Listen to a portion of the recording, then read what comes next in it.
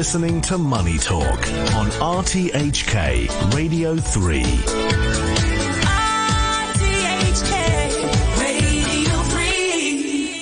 All right, it's time then to get you a view from Japan. Remember that Bank of Japan's first monetary policy meeting of the year is also underway. It was a 2-day meet, and we are expecting to hear from them in just about 3 hours from now. Martin Schulz, who's the chief economist at Fujitsu, joins in then to talk more about what he's expecting, what he's been building in. Martin, good morning. Yes, good morning. All right. Well, analysts and, most of the people we've been talking to, they are expecting that the Bank of Japan will be maintaining status quo on the rates and they'll remain at that negative 0.1%. Are there any hints in terms of, when the interest rates could move out of negative territory for Japan? Most people are saying not before March or April. Yes, hardly anybody expects the Bank of Japan moving today. The main reason for that is, inflation has been coming down. It is now around 2%. That is kind of the target of the Bank of Japan. Then the economy has been slowing after a very strong year last year.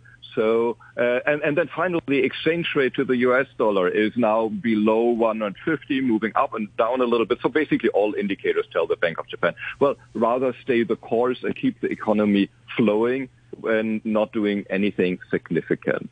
On the other hand, and this is why everybody is looking what they're saying between the lines, is they want to normalize policy. It's now the only central bank doing still negative interest rates. They want to go into normal territory with positive interest rates across the board, and they are looking for the best time to do it. Right. And then besides the interest rate outlook, what people are also expecting is the quarterly outlook in terms of, how the next quarter could be shaping up. It's expected that the core inflation estimate for the fiscal year would largely remain near the 2%. In fact, not just for the quarter, but also for the coming few years. What do you expect to hear from them on the outlook front? Exactly. They will only gradually, a little bit adjust the expectations from last year. In terms of inflation, the trends that have been in place last year, international inflation coming down, in particular oil prices have been coming down. So this price pressure from overseas, that has been reducing. While on the other hand, the Japanese economy has been cooling a bit, so demand was not really strong. What will change the picture is when wages are going up significantly. Because after this cost-push inflation, now wage inflation is coming in the U.S., partially in Europe as well. The question is, will this happen in Japan? And that would be required for, a stable, normal economy. I wouldn't be too optimistic on it. Labor unions asking for 5% more. They might get at the big companies 4% more, but for the small companies where most people are working, it is a mixed picture. Only when the economy is growing strongly, they will be productive enough and earn enough to really pay higher wages across the board.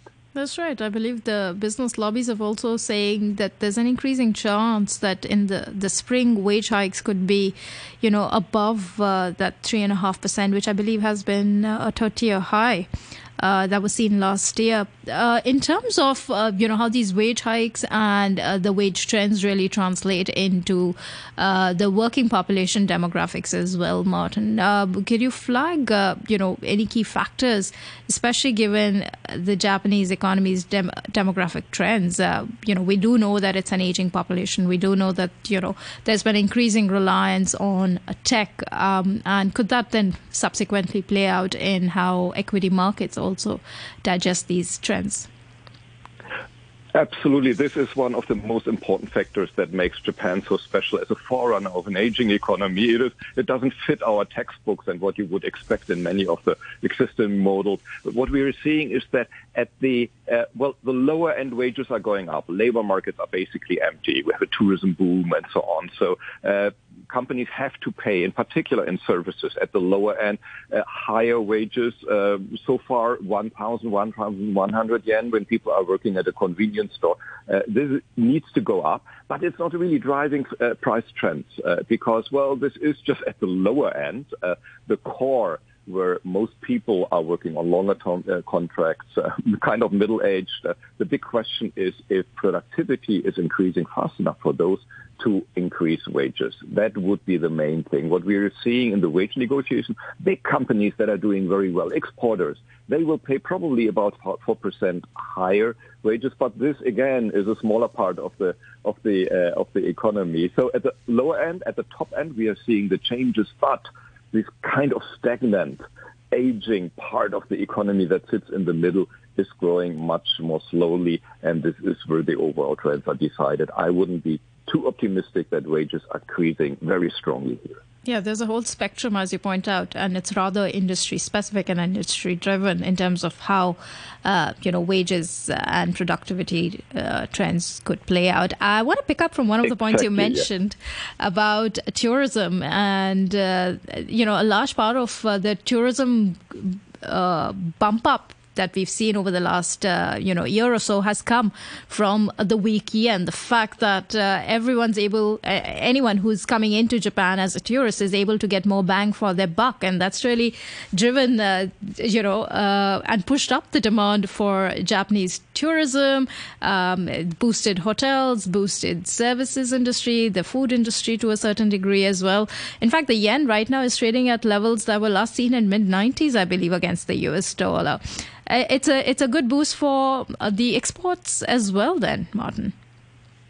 Oh, absolutely. This has been the big story before the pandemic, that tourism was increasing so much in Japan, and Japan was doing a lot for it. Then total breakdown, and now it came back so fast. And the surprising thing is that now the spending in the overall tourism sector is actually more than before the pandemic. In 2019, although Chinese tourists are not really back in numbers so far, the reason is, as you're pointing out, the weak yen. People are just loving right now to spend money in Japan because they got so much for what they are spending. In real terms, when you look at the divergence in terms of inflation as well, Japan is even cheaper than it looks from the exchange rate side.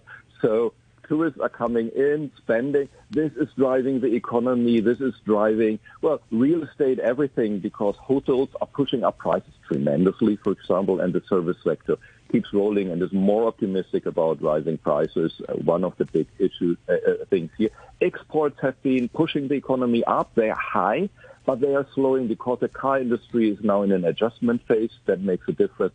China, we know, is not growing strongly. Europe is close to a recession, and in the U.S., competition is growing. So exporters are doing well at a high level, but it has become more difficult. The hotel prices are going up, certainly. I can attest to that as I plan my Japanese holiday. Thank you so much, Martin, for joining us this morning.